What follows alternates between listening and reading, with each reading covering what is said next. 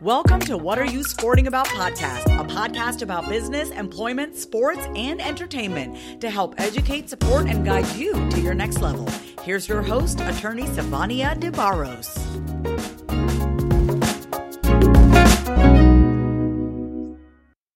Hi, this is Savania De Barros, protector of athletes, and today I have Mr. Jakai Taylor on the line. Hi, Jakai. Hi, I'm happy to be on the podcast today. Yes, ma'am. I'm happy to be on this podcast today. It's actually my first podcast I ever did, first debut, so kind of excited about that. Well, we're excited to have you, and I had to take a pause to say your name. I'm like, I don't want to jack up the name. So I'm so excited that you are here with us. It's It's an interesting time for one, and also it's awesome to have someone who's transitioning from college athletics into hopefully the pro realm world. So before we dive into some of those things and what makes you tick, just tell us a little bit about who Jakai is and what you've been doing so far. All right. So my name's Jakai Taylor. I'm originally from North Chicago, Illinois, but I grew up mostly in Waukegan, Illinois, which is like the city like right near it.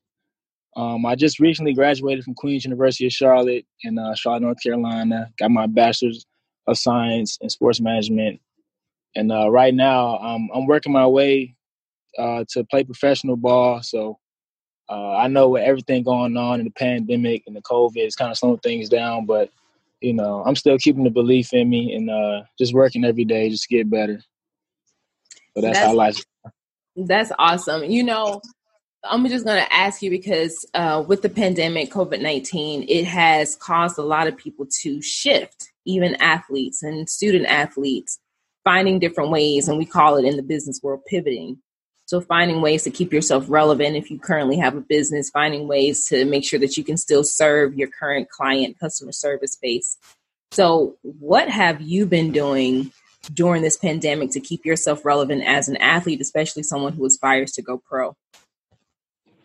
I think the main thing been for me is just to just not just go crazy because you know the world isn't the world right now how it was a couple months ago, and just being really really patient and just hoping that this whole virus thing blows over.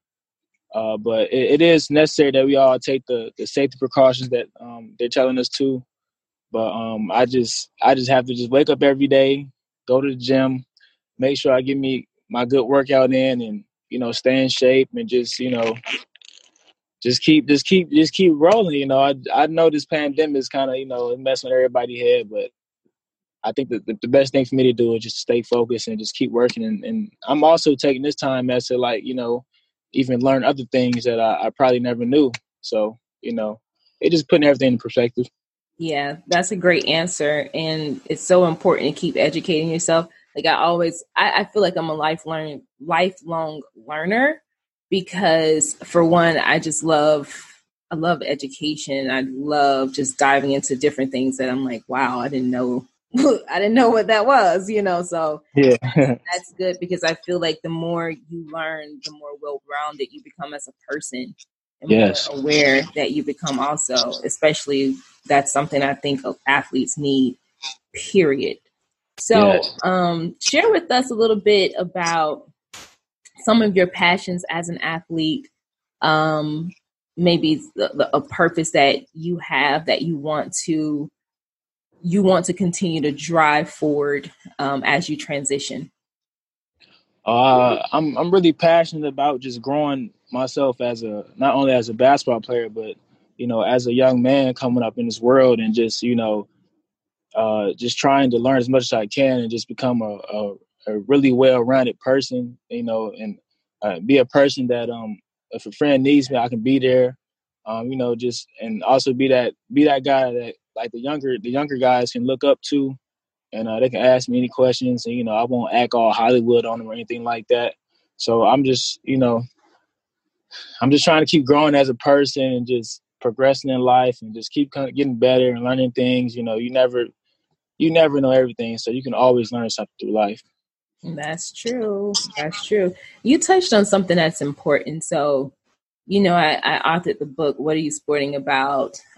Which really drives home for athletes to really find out what their purpose is, which will help them to set guidelines along the way to create sustainable foundations later. And one of the things I do discuss is being approachable as an athlete. So you said, I won't go all and act Hollywood on you, which is true. You want people to be able to approach you and be able to connect with you, because sometimes the people that you least expect could possibly be the people that could actually implement something very lucrative in your life, So that's great advice. Let me ask you this though. If you have a favorite country or team that you aspire to be on, what would it be? I think my favorite team that I would like to be on, it probably would be here at home on the Chicago Bulls, to be honest. Okay. I don't know, just to bring that light back to the city. That's the dream right there, just to play here at home and on the Bulls, and all my family can come watch me and see me. But I mean, if I can be lucky enough to get the opportunity to play anywhere, I'll be very grateful for it, and I'll just I'll give it my all, and it doesn't even matter. Awesome. So if you were able to play with the Chicago Bulls, what would be some advice that you would give to young athletes who are currently in high school or about to begin their college career as a student athlete, also aspiring to go to the Bulls? My advice to them would be to first just be a respectful person, and just just try to network with a lot of people. Try to meet non-student athletes that's on campus, because a lot of times I meet a bunch of student athletes in college, and they only talk to their team, or they just only talk to athletics. And I was really big on in college, trying to speak to everybody, whether you play sports or not, because you never know what that person can be in life, and they can be somebody that can help you. So that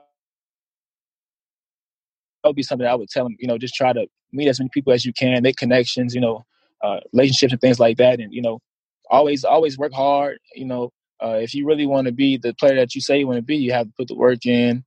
You have to, study the game, and also you have to make sure that your grades are top notch. I was the type of student in college. I always went above and beyond.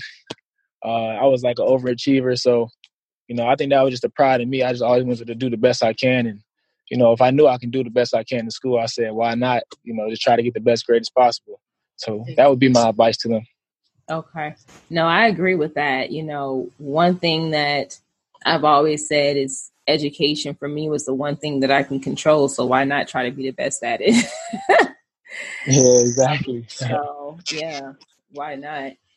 So there's a huge shift in athletes who are opting out of going to an NCAA school because they want to have complete control over their name, image, and likeness. And so they're going to G League, the NBA G League. What are your thoughts on that? My thoughts on that, I think that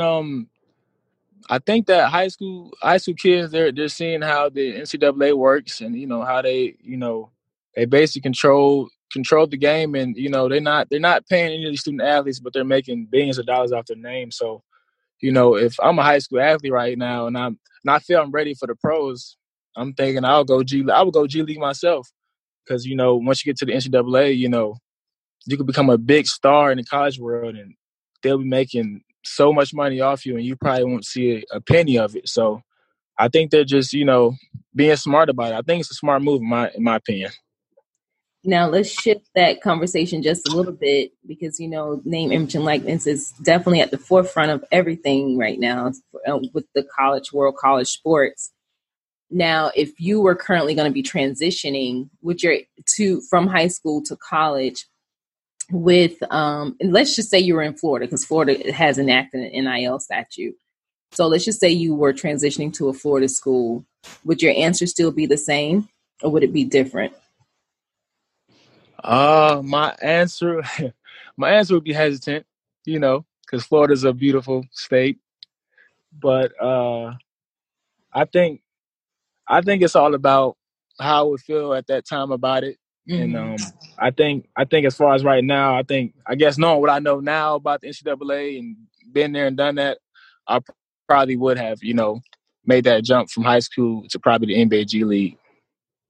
Thank you for sharing it, because I know there's a lot of athletes that are in that space now, or even going to be thinking about that maybe once NIL is really on the books nationwide for a while, and they're going to have to make that very strategic decision. Do I go and play for school, or do I go to a G League, to get me ready for mainstream pros?